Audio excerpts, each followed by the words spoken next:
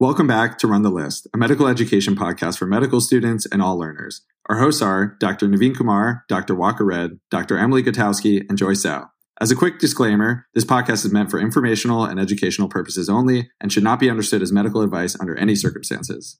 Welcome to one of our last episodes in our endocrinology series with someone whose voice you're already familiar with, Dr. O.P. Hamonvik, who is our incredible guest discussant on our calcium episodes. As a reminder, he's an endocrinologist at Brigham and Women's Hospital and a medical educator at Harvard Medical School. Today, our case presenter and scriptwriter is a new voice you haven't heard before. This is Jordan Saeed, who's a fourth-year medical student at HMS, who's interested in medical education, medical dermatology, as well as rheumatology. Today, we'll be talking about transgender medicine with a specific focus on the medical management of gender-affirming hormone therapy. Are you guys ready to run the list? I'm ready. Let's do it.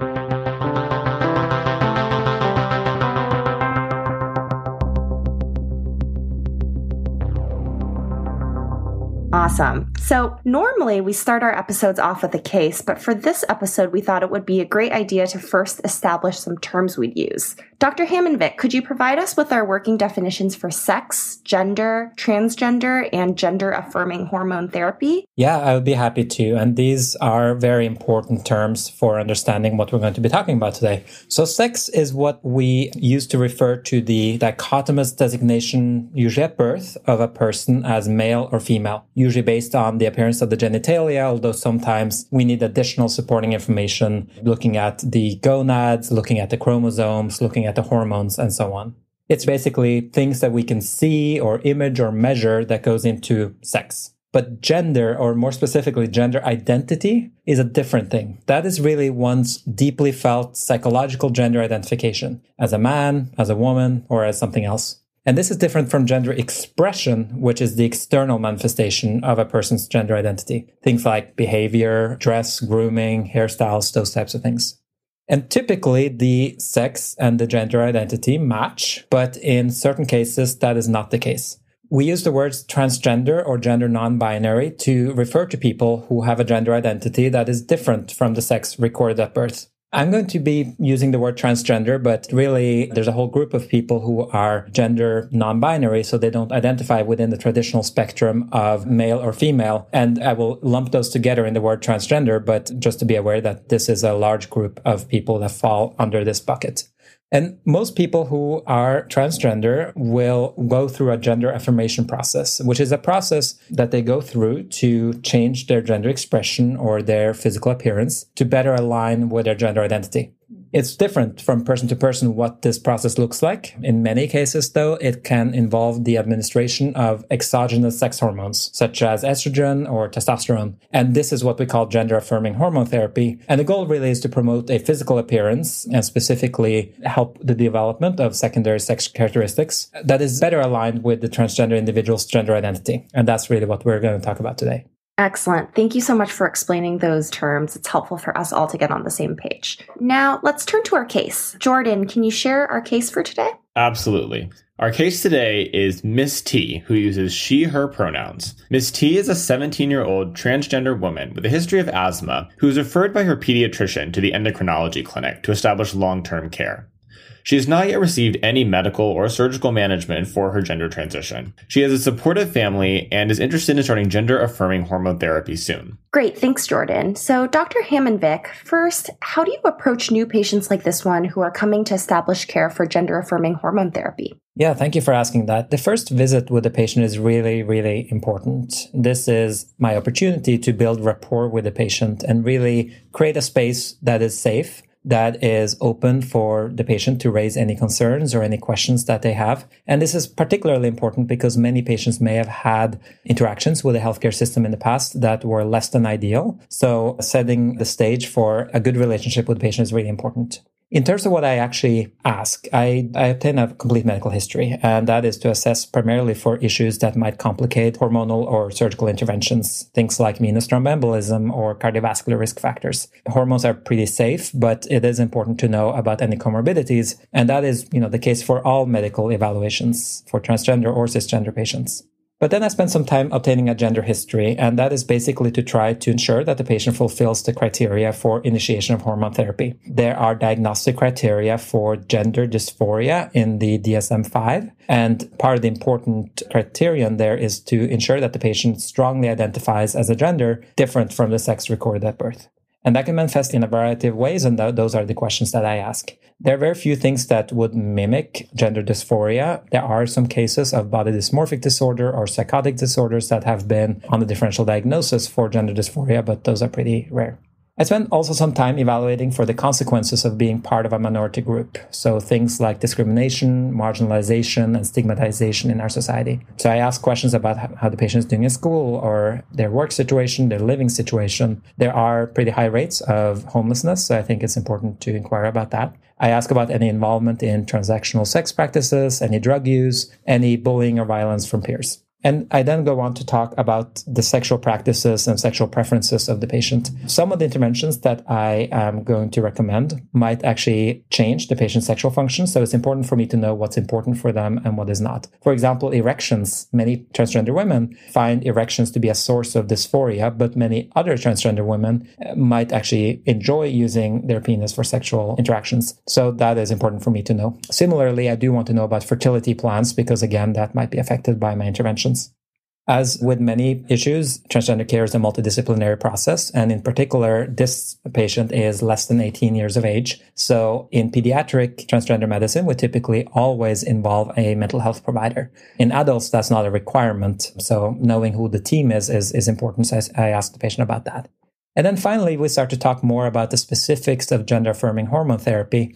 And this is where I'll spend some time trying to figure out what the patient's goals are. What are their expectations? And then I can use that as a springboard to talk about what actually is possible. And I also spend time talking about the expected time frame of the physical changes. Great. Thank you for walking us through the very important conversations to have when you first establish care with a patient seeking gender-affirming hormone therapy. So let's suppose that our patient ultimately decides to start gender-affirming hormone therapy after meeting with you.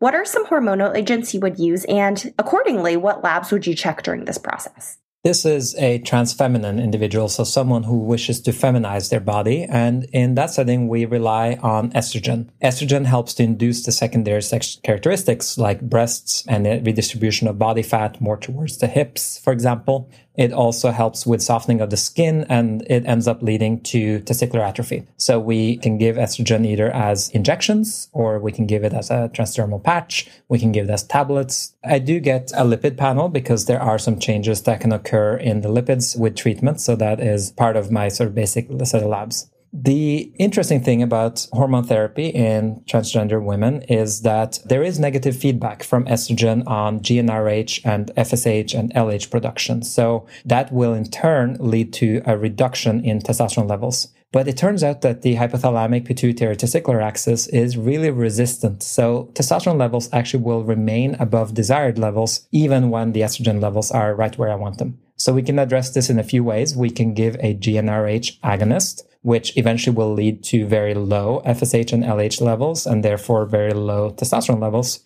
Or we can give spironolactone. Spironolactone, it blocks the testosterone receptor. We tend to go with spironolactone more commonly because it's cheaper, but in adolescents, we use GnRH agonists to suppress puberty.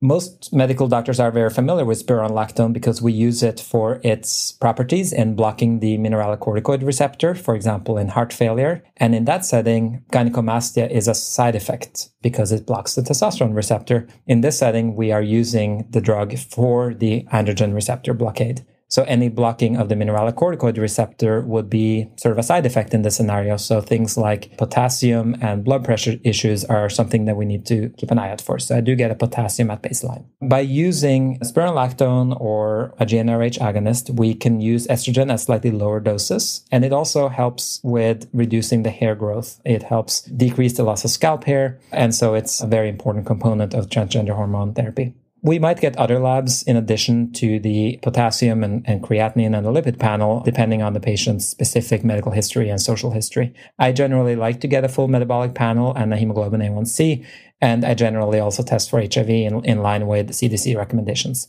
Once the patient has been established on hormones, I generally see them every 3 months, and I check the estrogen level every 3 months to make sure that it's in the target, which is the target range is the normal female reference range, and typically I aim for around 150. And I also check testosterone levels every 3 months, and they should typically be below 50 or so. And at the same time, I'll check potassium and creatinine. And once I have achieved good therapeutic levels, I might space out labs to once a year.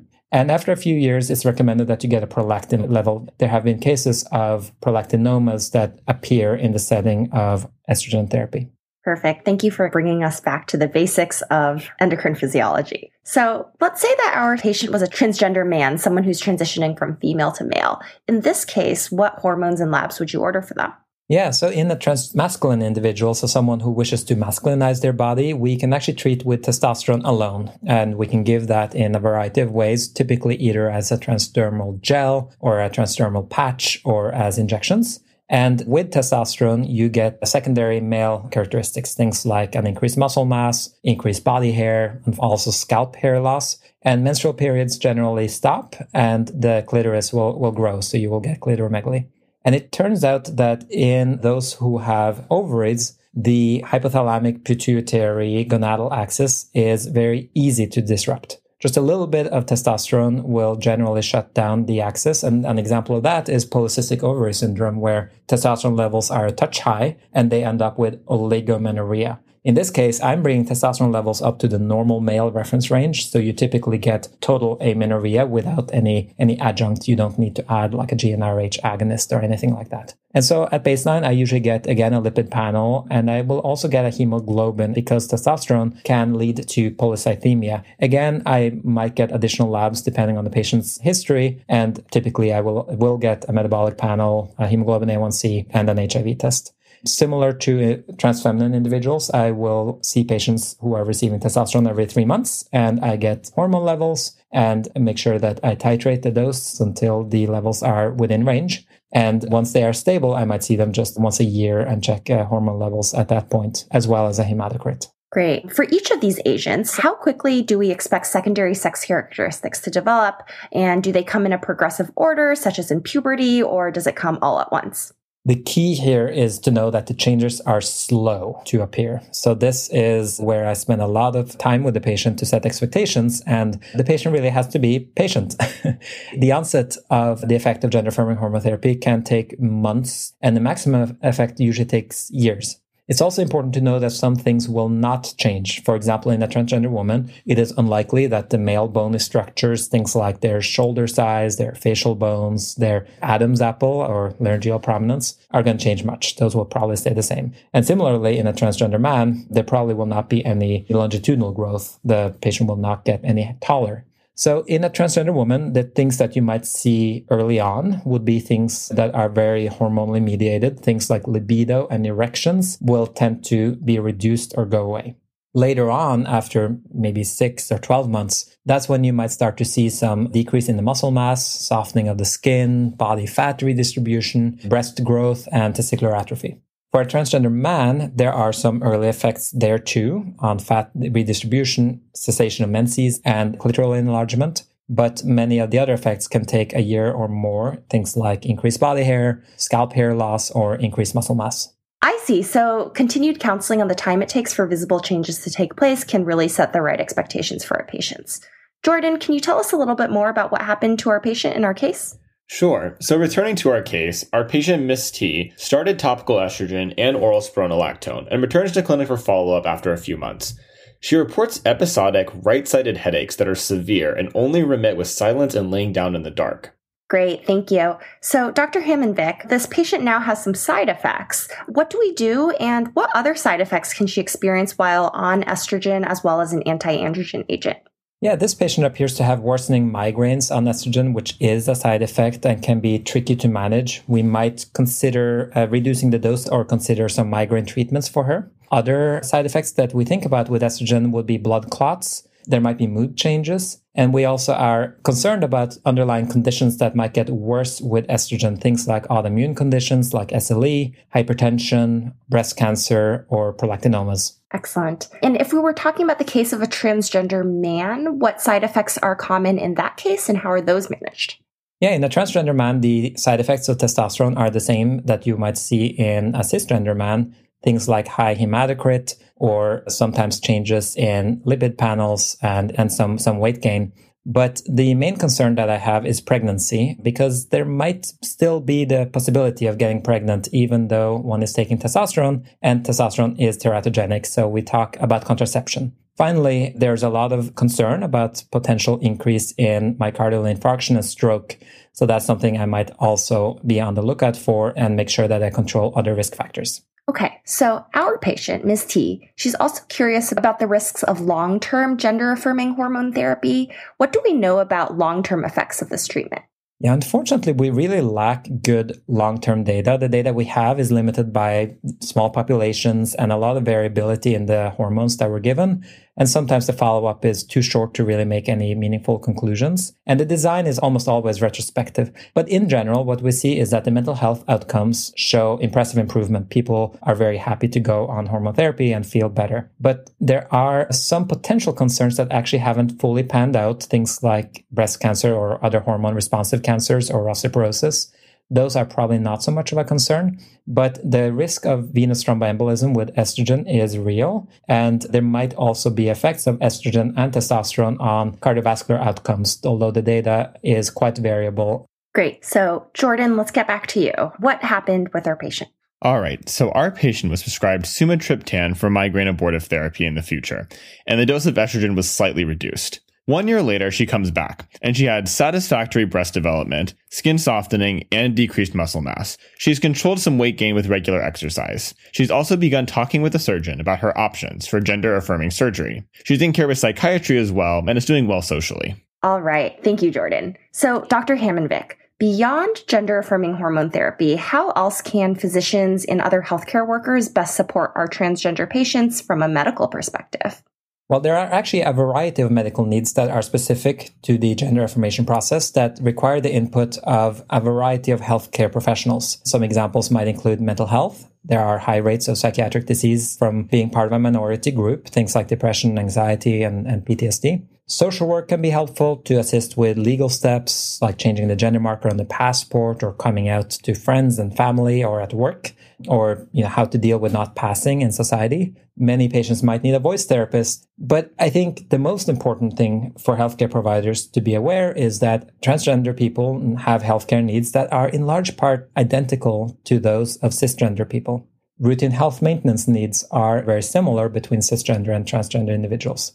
So all healthcare professionals should be ready to provide care to these patients, including those who are not in a specialty where they will be providing gender-affirming care. They should also be providing care in a compassionate manner and learn about the types of issues that these patients may have encountered in previous encounters with the healthcare system, as well as the hormones and the surgeries and so on that they may have undergone in the past. Great. Thank you. I really appreciate that point. I think it's a great reminder for us, even as early trainees, when we're not necessarily planning on going into endocrinology or planning on actively managing patients with gender-affirming hormone therapy, that we have a role to play. And it includes both, one, teaching ourselves about the medical, psychological, as well as social concerns of these patients. And number two, providing person-first care. So to wrap up, Dr. Hammond-Vick, do you have any pearls to share with us? Well, I guess the main points would be that gender-affirming hormone therapy helps basically by making the physical appearance more congruent with the gender identity.